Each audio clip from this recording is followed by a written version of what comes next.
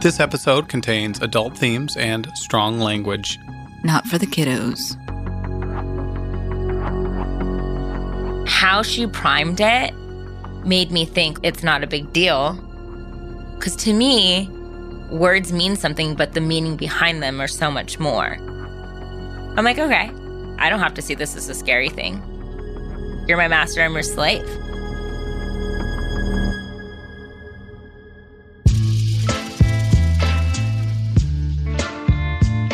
This is Was I in a Cult? I'm your host, Tyler Measom. And I, too, am your host, Liz Iacuzi. Thank you, listener, for taking our 5-day course. You are now enrolled in the 11-day course. Part 2 of Jessica Jones' story. We knew you'd follow us. And we are gonna love bomb you so hard that you'll never want to leave. Stay with us. I was one of their first followers ever. And now look at me. I have a red sash.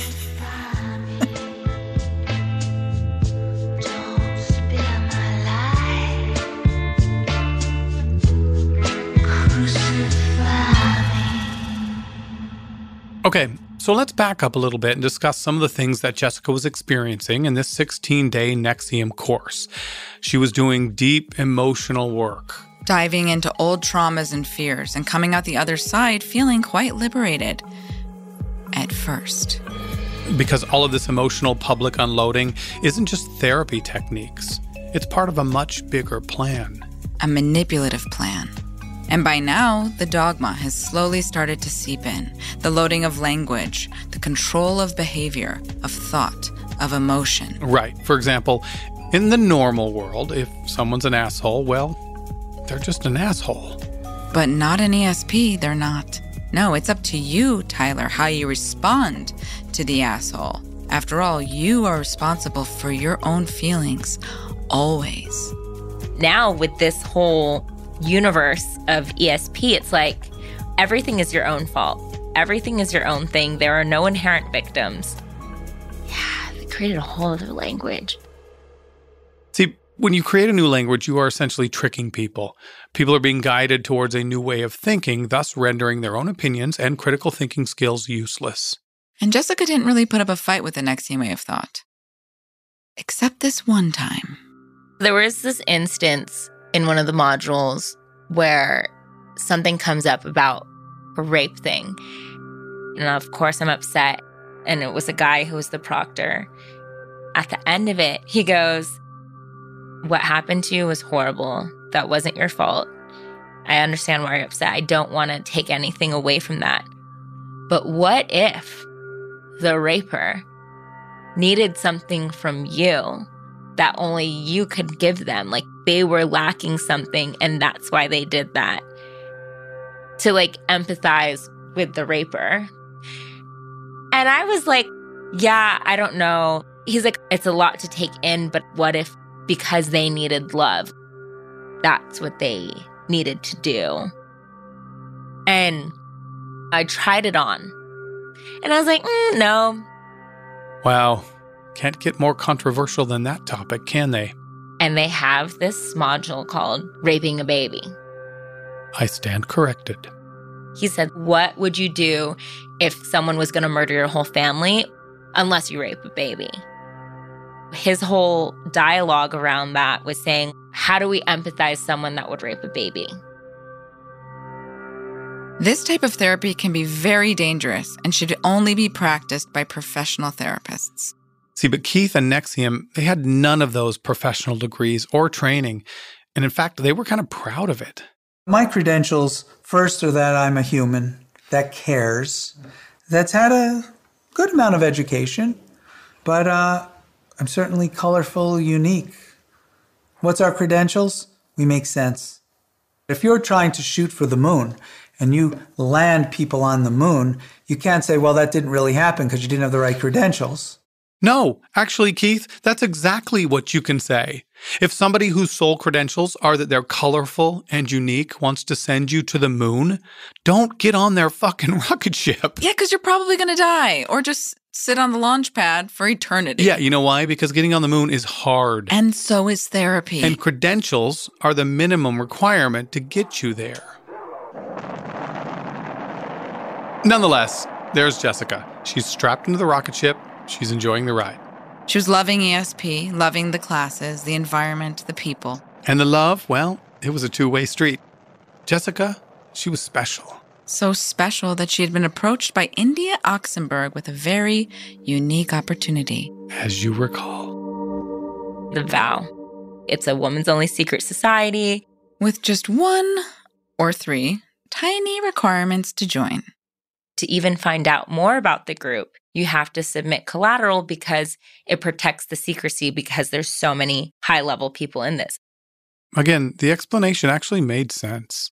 And India shared examples of what she had given, as well as what other women had, so it made Jessica feel safe.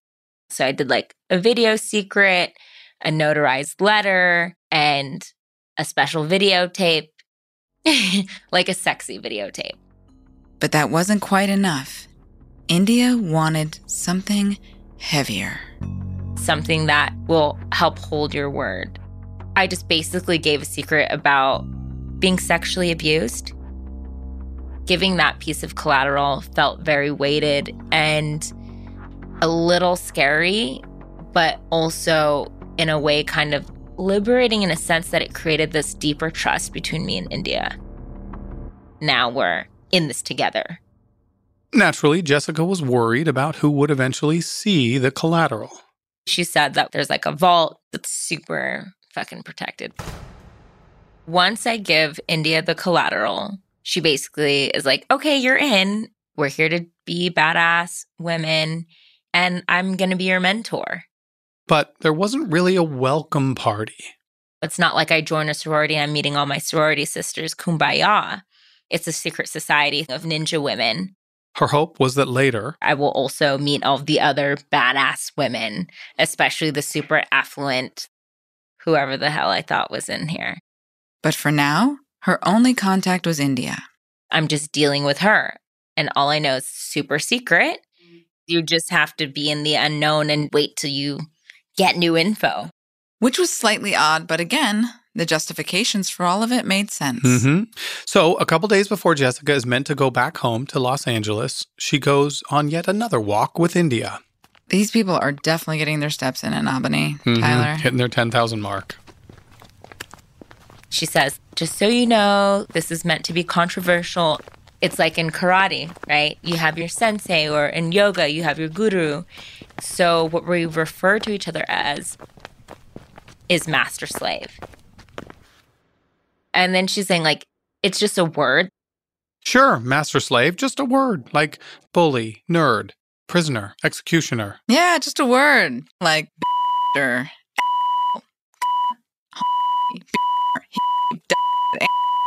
you know, just words, Tyler. My precious ears. How she primed it made me think it's not a big deal. I'm like, okay, I don't have to see this as a scary thing. You're my master, I'm your slave. Okay, so what did this slave have to do? Fan her with a giant palm leaf? Build the pyramids? Wash her feet? Nope, Tyler. They had to text each other. We would have to message every day, like, good morning, M. Good morning, S. M meaning master, S meaning slave. Normal text acronyms. And then there's this thing called readiness drills. This is like sleeper cell training. Basically, she would text me a question mark or a random number, and I would have to respond RM for ready master within like a minute or two, or someone would get punished. Now, at any time of the day, any time of the night, you could get this message and you have to be on alert. So it's like your adrenaline is going, like your senses are high. And then on these texts, India would give Jessica certain tasks to perform. These assignments, especially in the beginning, are things I would do on my own. Journal about what it is to be a wise woman. Go on a 20-minute walk of contemplation about what you want your life to be. Watch documentaries. But the assignments got a bit more difficult. More difficult than watching documentaries. Oh, Liz. That makes me money. Oh, that's what we call a dig here on Was I in a Cult? Fair enough. Then there was the cold shower assignment. Every day before you could eat, you would have to take a 3-minute cold shower. She told me that it helps you build comfort around discomfort. That's not fun. But at the same time, I'm like, taking a cold shower is good for blood circulation, great for your hair, great for your skin. So I've justified it now. Like, I am stronger. I was thinking that this is part of how I become this version of myself that is this badass. And Keith has been doing these kind of things for over 20 years. More justification. Mm-hmm. So, while Jessica's preparing herself to become a warrior woman, she keeps taking more classes, new modules, and EMs. Which is all part of the financial abuse. After you finish the 16-day, it's a humanitarian university. So there's a course for everything. For parents, for men, for women, your body. Whatever it is, they got it. They use your past traumas against you. You know, they say, but you can always do more work on yourself. You know, here, take this course to work on your relationship issues. This one, you can work out your daddy issues. This one will tackle your body image issues. Yeah, really what they're really saying is you can always put more money in our pockets. Money you might not even have. But Jessica loved the idea of more personal growth. After all, she wanted to be the best Jessica she could be. In life, as well as in work. So there's something called The Source, which was the actors/performers, artists curriculum. That was Allison's company. She's referring to Allison Mack. Remember, Allison was a proctor in the Magnificent series? Hi, I'm Allison Mack, and I'm the president of The Source. Don't worry if you feel like, I'm not an actor, what am I doing here? Because this is really a study of compassion, empathy. Your whole being is going to change. I wanted to take The Source to deepen my ability with my craft of acting, with being an artist, with freeing myself up. But it's $11,000. I've just spent how many $1,000s, not including travel and all this other bullshit. But India thinks there may be a way to get her in. So she introduces Jessica to Allison. At first, Allison is completely harmless. I liked her. She felt warm. She felt empathetic. I tell her, like, I really want to take your course. I can't afford it. Is there something like a work trade? This is common in many cults. When they have sufficiently bled you dry, they'll always find another way for you to pay. And often that results in free labor, only getting you further and further into the cult because now you have debts to pay off and more of your life is dedicated to this cult. And then Allison lets her in on a little secret. India had been planning to recruit me before even the presentation. Allison's known about me. She's seen pictures of me. And then I learned that she's actually my grandmaster because she's India's master. Yes, India was Allison's slave. So Jessica was Allison's grand baby slave. If that's a thing. It is a thing now. I've made it a thing. So because of that, you're getting this opportunity to take my course. Special. I guess dreams really do come true. Oh, but there is a catch, Liz. There's always a catch.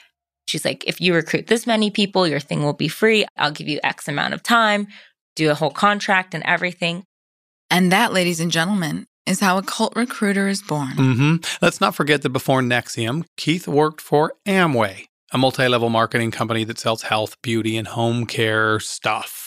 He then copied that multi-level marketing structure and created a company called Consumers Byline, where you essentially have to pay a membership to receive discounted groceries and other items. And here's a clip of Keith, polished sales pitchman, selling Consumer Byline.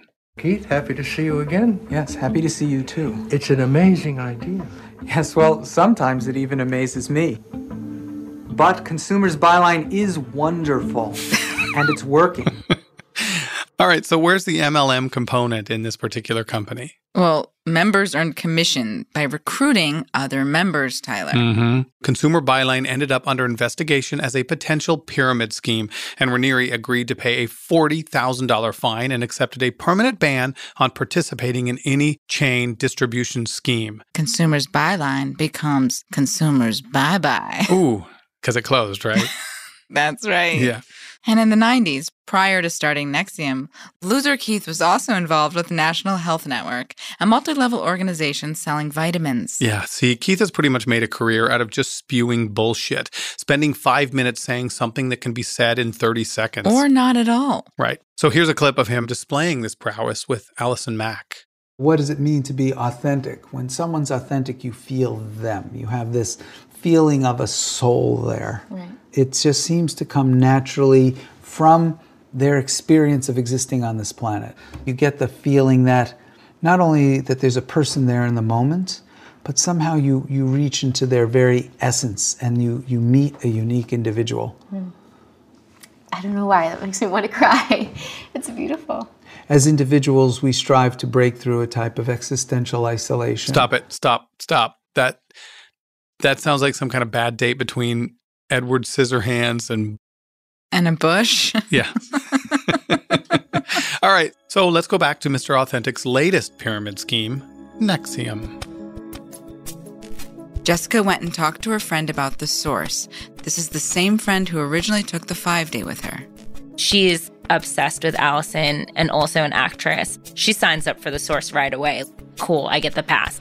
So not too long after Jessica was in Albany, she flies to Vancouver to be part of the source. And again, she has a transcendent experience. The source is crazy. There's a lot of unorthodox tools and ways of getting us to these deep emotional places that were very effective. I definitely had some powerful, visceral experiences, like dealing with abandonment stuff with my mom and just a bunch of stuff. Now, Allison may be the president of the source at this point, but let's not forget where it comes from. The man whose face makes onions cry, Mr. Dirtbag Raniere. What an intro. The thing that makes the source a bit unique is I come from a non-acting background. You could say, I don't know what I'm talking about. Which is, So that's good and bad. Yeah, mostly bad. Yeah, that's more admission of no credentials. The rocket scientist doesn't have acting credentials either? No, I'm surprised. Shocker. The good aspect is it comes from a behaviorist, humanist sort of practical and philosophical background, dealing with communication, dealing with all sorts of things relating to the psychodynamics of people and humans. Oh, people and humans. Yeah, because he's neither. That whole video should be subtitled, and underneath it should say nothing but blah, blah, blah, blah, blah. Because that's all I heard. All right, so one day after class, Jessica and India, they go for Another walk. yet another walk. More steps. India said, oh, think about like if there's any women that you think would also want to join the vow. So my friend, I thought, oh, she might like this. She's strong. She wants to grow. So then her friend is also offered the special opportunity to be in the secret women's group. My friend is like super excited, wants to join, immediately gives Collateral, and is just stoked. Okay, cool. Guess we're in it together. And then Allison tells me that she wants her to be my mentee, my slave. Oh, there's that silly word again. After she finished the 11-day source, Jessica goes to Albany with India and Allison. Now I'm getting all this one-on-one care. I'm crying on the couch over and over, like processing all of the trauma and the emotions that have come up. During this period, Jessica kept coming up with unique phrases and ESP slogans. And then someone said, dude, you should put that on a shirt. So Jessica had the idea of starting a t-shirt company. So my ex-boyfriend, he had a t-shirt company that I helped him with. So I'm actually well versed in that arena. Then other people in the community were like, you should talk to Keith. He has a t-shirt company. So she goes to volleyball and she tells Mr. Blah, blah, blah himself. Hey, I have this idea for this humanitarian t-shirt company. People said I should talk to you. He's like, okay, get my info. We'll go on a walk and talk about it. And remember, if you go on a walk, you just went on a walk with Buddha. The first walk with Keith, one-on-one, was surreal. 2 a.m., snowing, dark outside. And at first, it's like I was nervous, excited, didn't know what to expect. Like, what the fuck are we going to talk about? You know, it was like as if you were meeting one of your heroes. Like, how does that work? Remember, until this point, Jessica has not had one uncomfortable interaction with Credential Keith. No, he's actually been on his best behavior. He did hold my hand, and that did feel a little like, huh? But I also saw him do this with everyone, even guys. And then we get to a point where I talk about the t-shirt company. Keith says, yeah, I have this t-shirt company that I've been waiting for someone to help me with. I have screen print machines. I have connections with these in Mexico. So write a business plan and we'll talk about it. The possibility of doing this t-shirt company, like I just was awestruck because here's someone who's like Buddha. So then that also makes me feel more special. So Jessica works on the business plan and she emails it to Captain Headband. And he's like, I have some notes. Let's go on another walk. So we go on this walk. We talk about different things. I'm finding out more stuff about him. We're talking about charities. And he's like, well, you have to beware of charities because sometimes people do this to just not pay taxes. And he's like, okay, like, let's keep talking about this. I'm en route to go back to LA after the source. He messages me and he says, if you're serious about starting this t-shirt company, the sooner you come back, the better. Prior to that, Indy and Allison had tried to get her to move to Albany with the promise of free rent, but Jessica had just signed with a new agent. I was killing it. I'm booking all these print and commercial jobs. I'm like, yeah, no, thank you. But then Bumbling Buddha sends that message. Now the dangling carrot just grew diamonds. The finisher was Keith. He's offering me this opportunity, like, your whole life's going to change. You're going to be super successful, have all of these things. Be mentored by this guy, create this t-shirt company, make money. And I actually really enjoyed Albany. It was a lot of trees, clean air, big wide sky, just a new environment. So I consulted my higher self. Fuck it. And just like that, she up and moves to Albany. Me and my cat head east. And then things also started to take a different turn.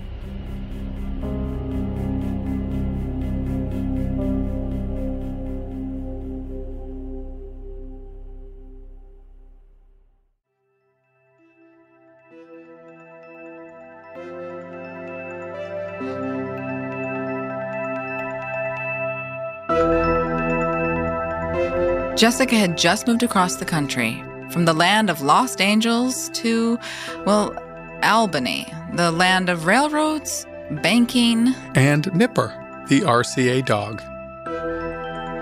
When I moved to Albany, it was very community-oriented. People bought homes there. People had their own businesses. There's all these NXIVM jobs. There's so many extracurricular activities. There was like a poetry group, which I joined. There were a lot of people my age that were also creatives, that were also wanting to be entrepreneurs, and we're working on stuff, or we're going to an open mic. Everyone's very busy in Albany.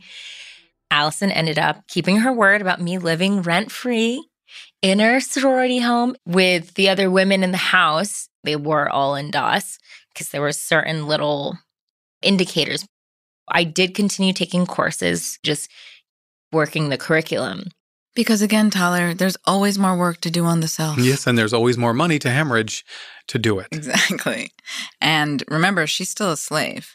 And soon, new directives were handed down from her master. Daily assignments. I had this checklist of specific assignments, which was 3-minute cold shower, intermittent fasting, drink a gallon of water, 2 45-minute workouts. But soon, the directives got a bit more intense. There was a calorie deficit thing, promoted as a way to overcome our limitations of how much food we actually need to eat. But what Jessica didn't know was it was for another reason. Keith liked his girls skinny with hairy bushes, by the way. I can't wait to get to that because it's funny. It's stuff people don't know. Wait, what? What did she just say? It's a little thing called foreshadowing, Tyler. So at first it started as, okay, 1,000 calories a day. Then you have this little calorie counter app. And then, okay, now 800 calories. Okay, now 600 calories. And then it got to the point where it's 500 calories, where you'd have to do a math equation. And not only would Jessica have to measure her food, but she would have to send pictures of it to her master. This squash is 10 calories plus 1 tablespoon of olive oil plus this equals this equation. Master, may I eat this?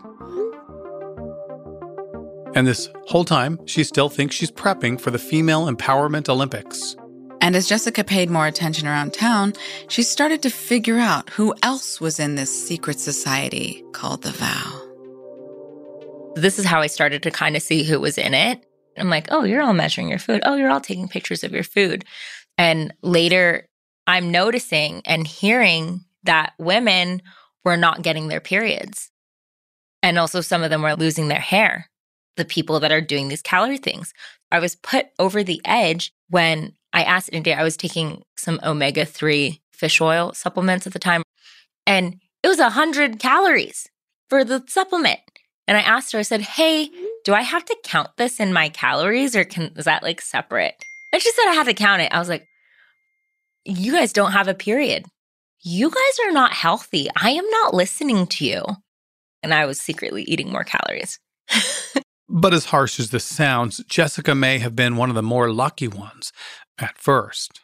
The thing about India is she was like a nice master.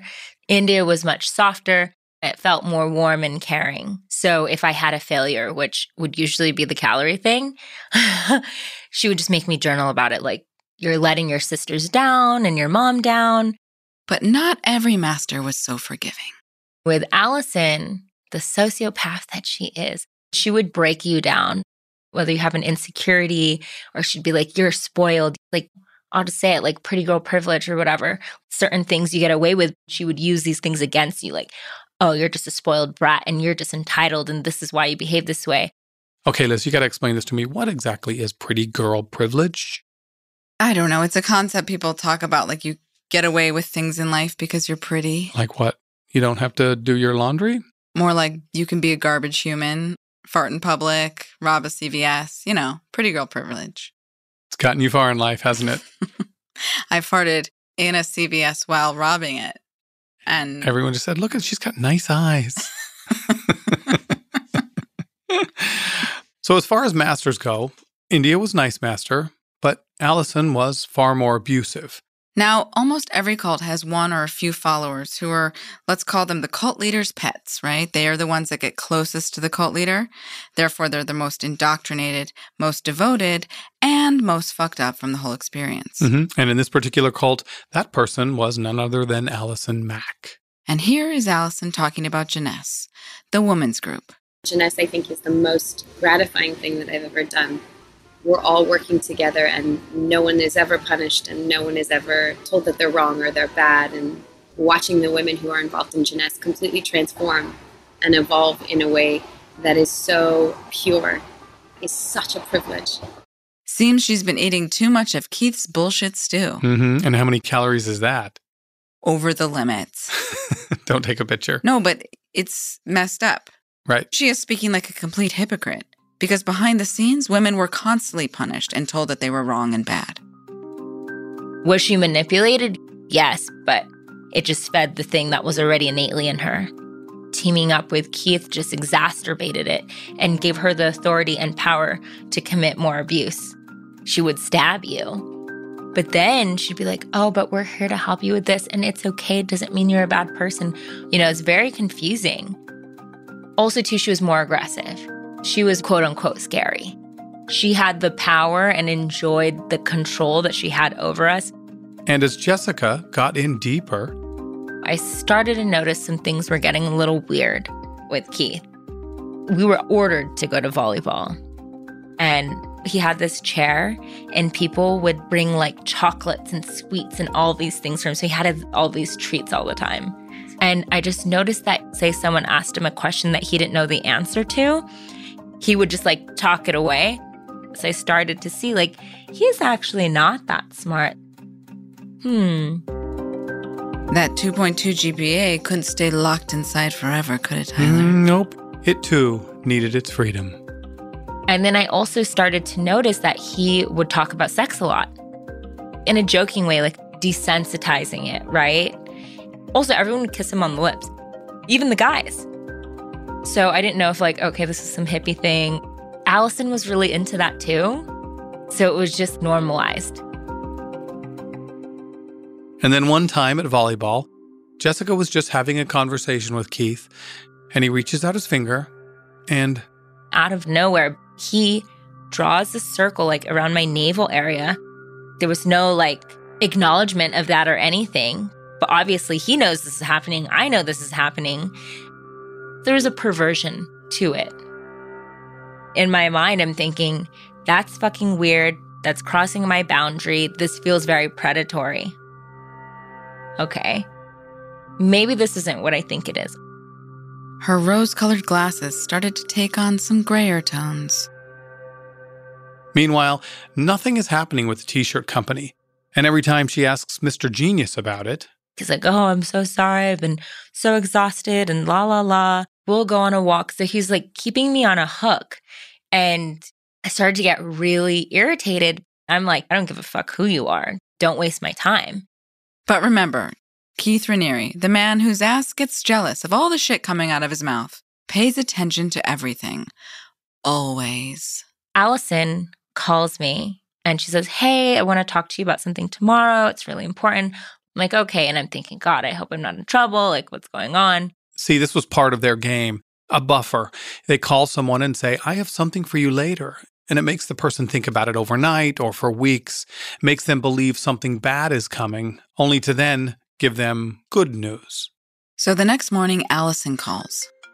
She calls me. I'm in my little basement room. And she starts the phone call with, you've been so amazing. Everybody loves you. And me and India wanted to give you this special assignment.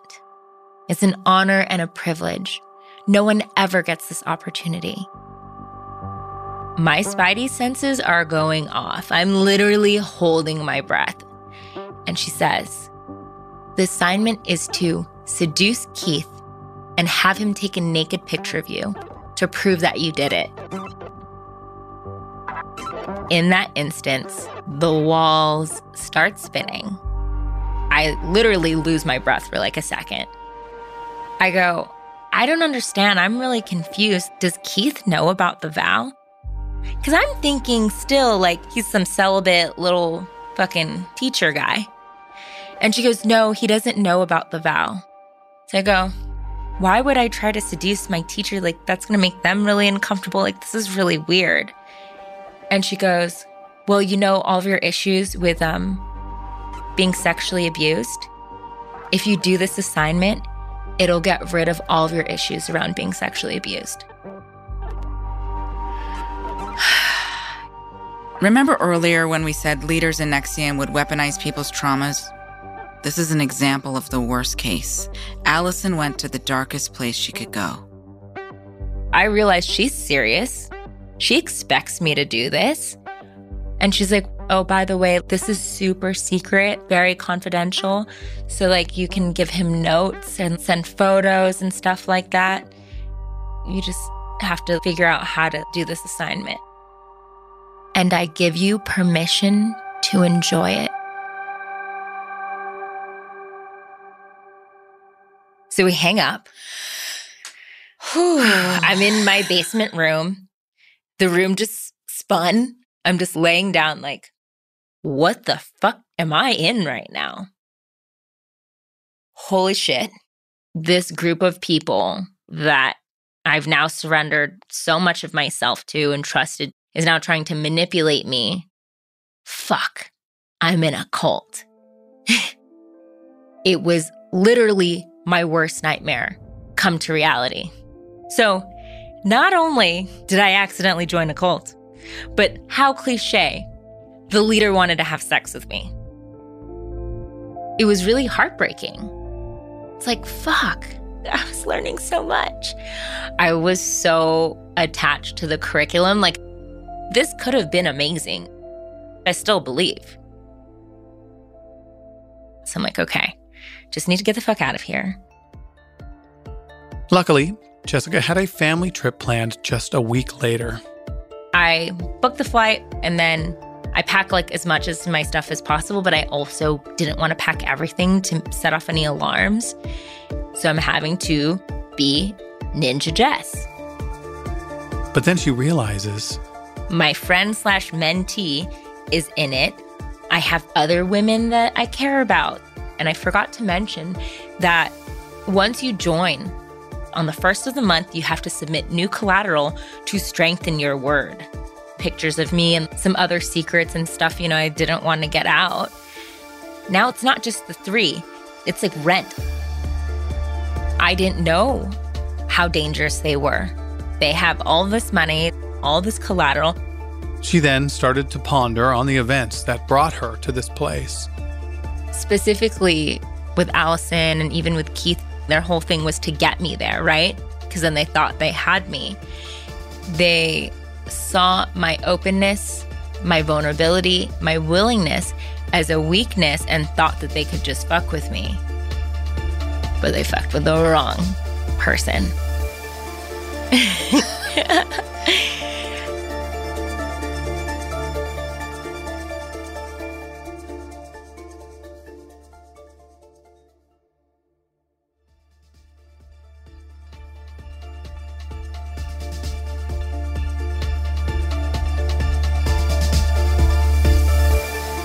Having just realized that she was involved in something much darker than she understood, Jessica knows now she needs to get out.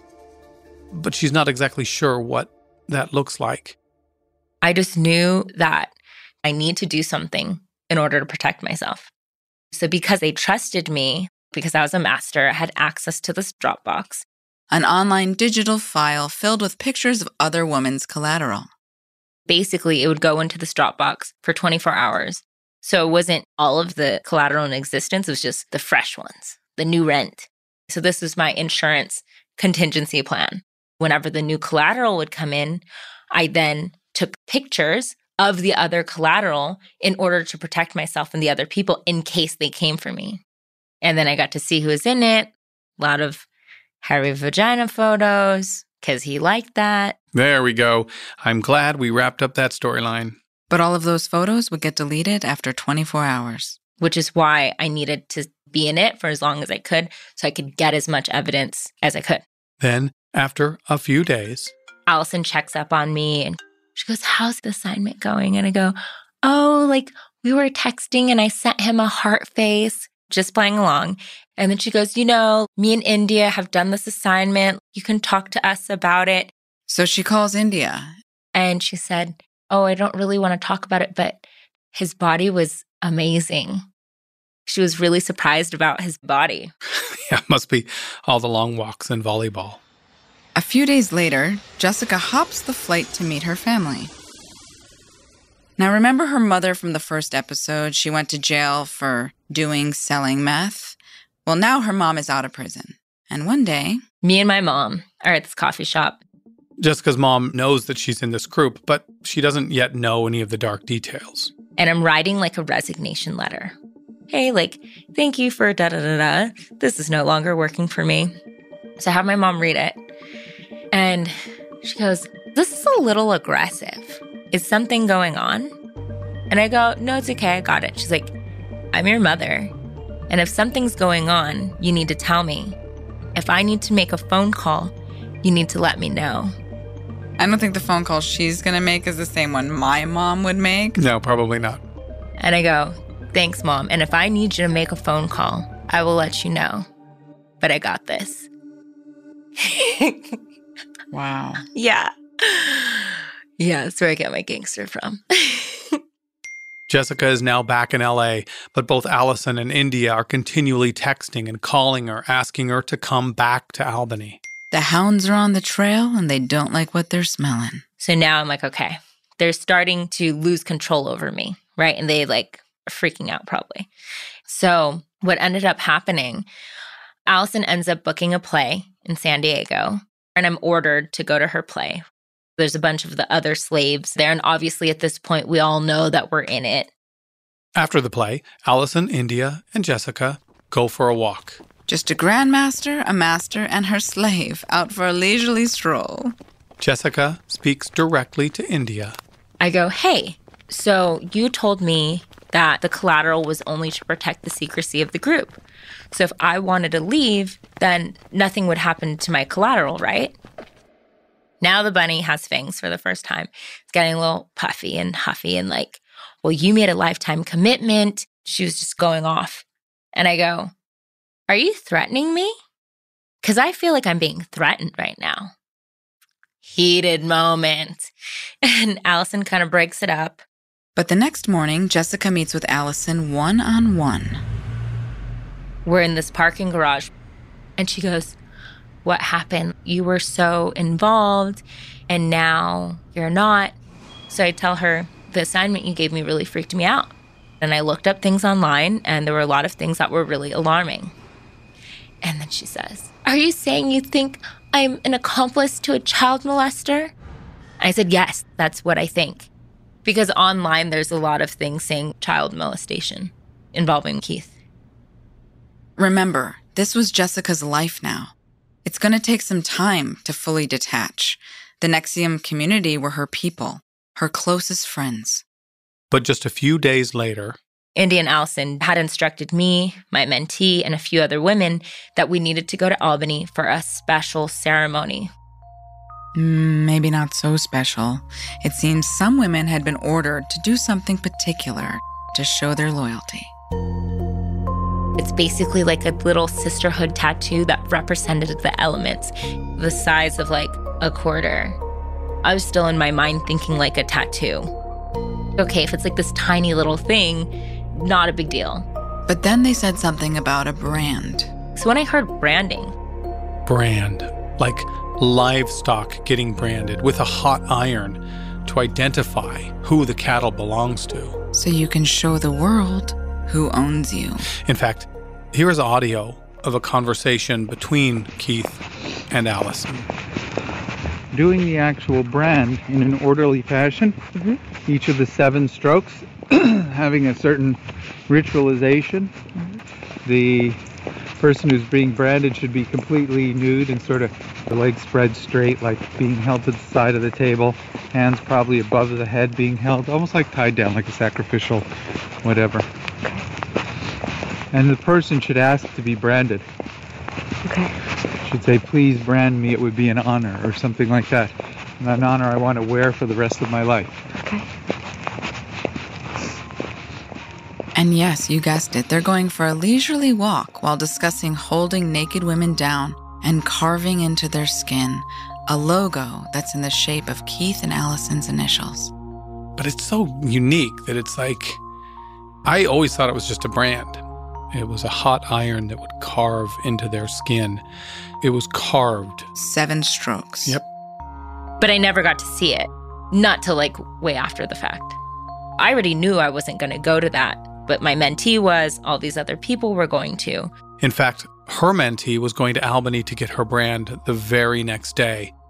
Jessica needs to work quickly. So she gets her all alone. On a hike. So now I'm on this hike at Runyon Canyon with my mentee. I told her a little bit about what the assignment was because I wanted to warn her. She didn't dare tell her everything. She was still very brainwashed and indoctrinated. So they just kept hiking. But then her mentee gets a text message from an unknown number.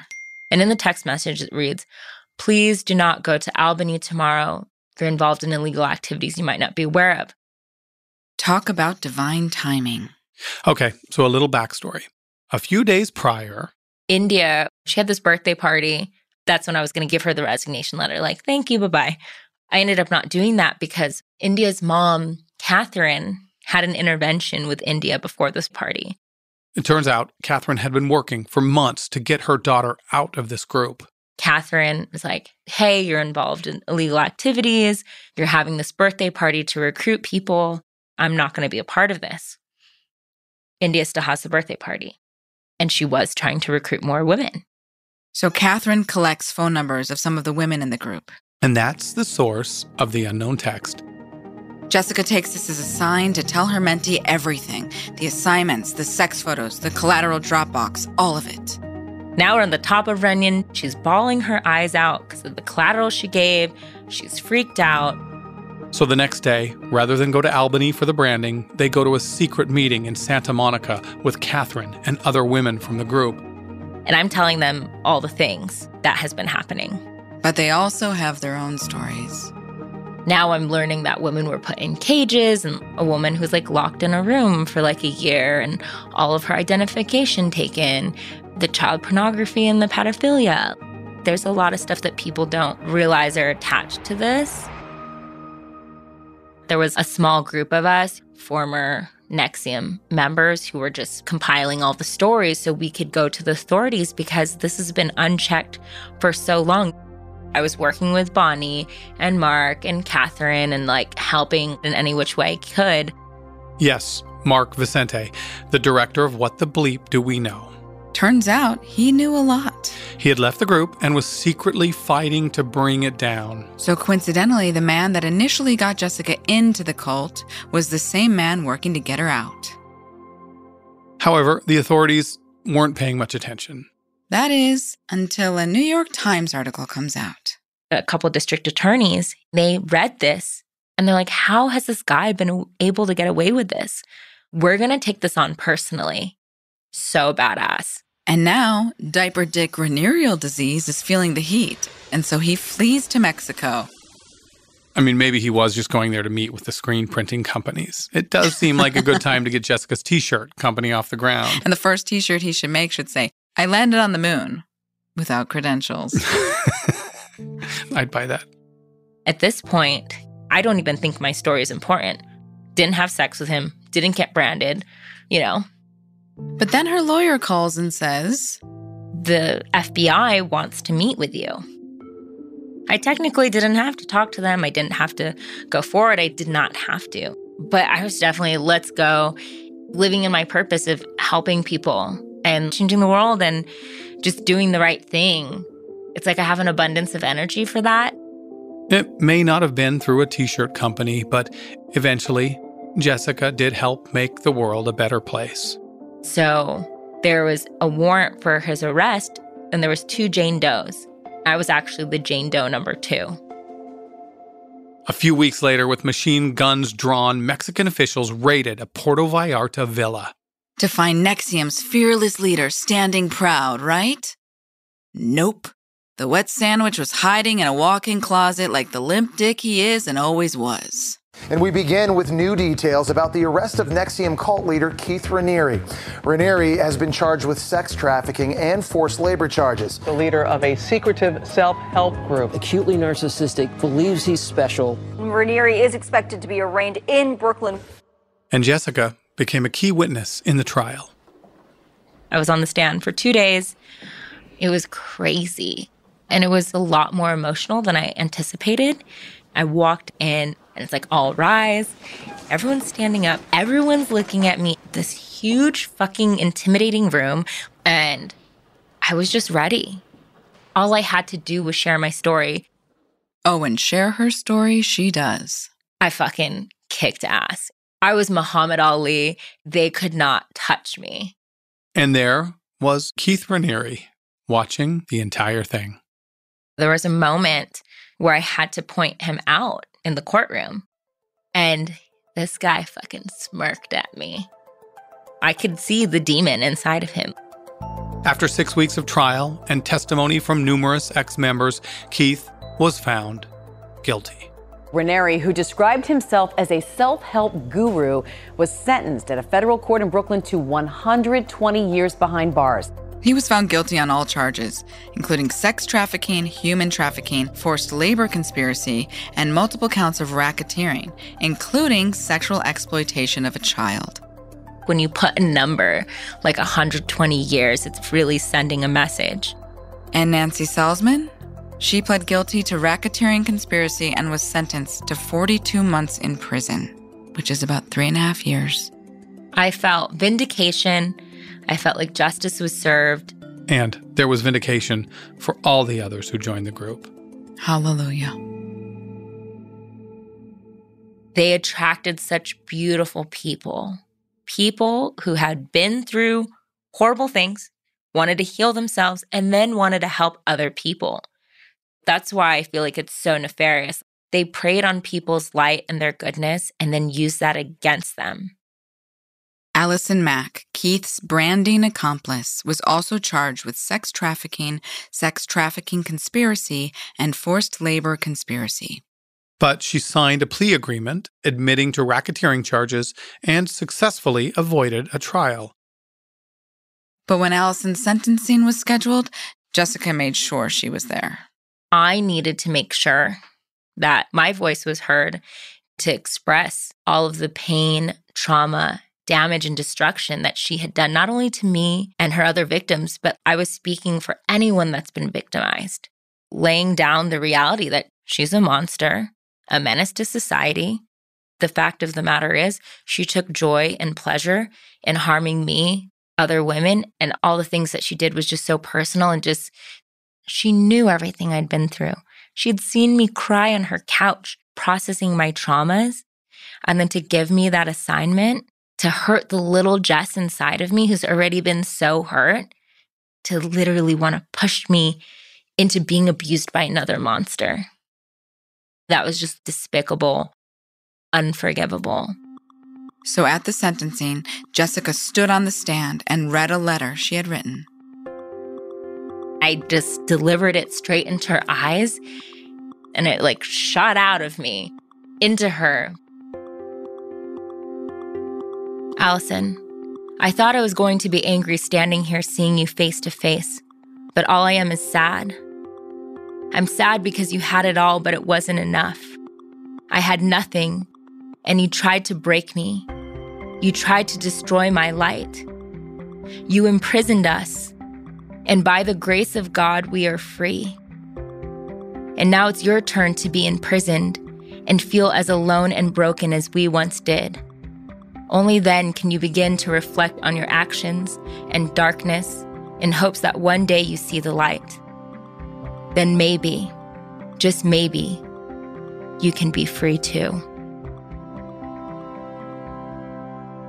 So that's the one that I said straight to her face. Yeah. I was hoping that I was going to connect to another soul, another human being, and actually be able to affect that. But it's just nothing in her eyes, those narcissist eyes, blank. It wasn't even so much darkness, it's just nothingness. Wow. Yeah. She really is a sociopath. I would honestly say psychopath. Allison was sentenced to 3 years in prison and a $20,000 fine. The conviction of Allison Mack is the most high-profile yet. She has called it a horrific chapter of her life and expressed remorse at her actions. But one of her victims says she doesn't feel any remorse from her. She's a monster and a sociopath, and she has created so much harm for me, her victims, and so many people involved. And I do pray that one day she can see the light, but I don't think that was today. And there's our girl, Jessica. There she is, crushing that press. Mm-hmm. We're like two proud parents. You did good. You did good, Jessica. Good job. Good. We're so proud of you. And Jessica believes her role in the entire fiasco was part of a bigger plan. The universe is actually, let's just put you in your purpose. You're going to accidentally join a cult. And then, yeah, you could do all of your other stuff.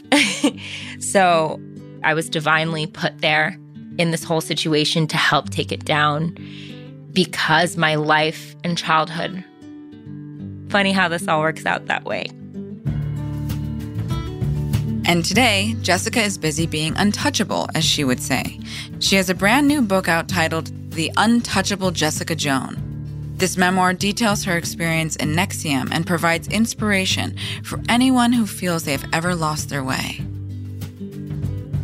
Finally, I can be myself, not carrying this NXIVM weight. I'm done. And this is just the beginning. This is a completely new chapter of my life now. A trauma survivor turned thriver, she calls herself. And after meeting Jessica, I believe that is exactly what she is. She is a warrior woman all on her own. She doesn't need the vow or DOS to validate that. I don't believe in gurus. I believe that there are teachers. I believe that there are tools. But you always know what is best for you. Don't let anyone tell you that they know better. If they do, fuck them. And if they say this is the one answer to do the things, fuck them again. No, I am my magic sauce. I love that. I love that full circle.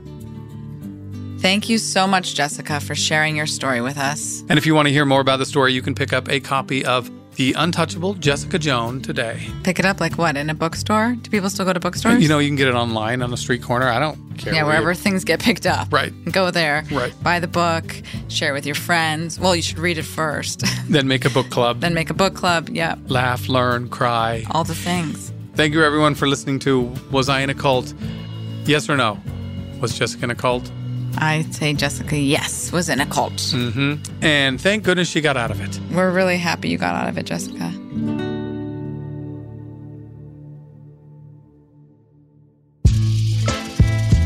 And just so you know, this is just one of many, many stories out there of people brave and courageous who were in and left their cult. And you will hear those stories firsthand on this show. Including this one from next week. For a religion that claims to be the truth, it's not about truth at all. It's about sit down, shut the fuck up, listen to the rules, know your place, and be blessed. So join us. Join us. Then tell your friends, family, book club members, random strangers, and your CrossFit buddies. Is that a cult? Some say that's a cult, right? Possible. Let's not get ahead of ourselves, Liz. Well, until next week, stay out of the rocket ship. And if someone asks you to go to the moon, check their credentials.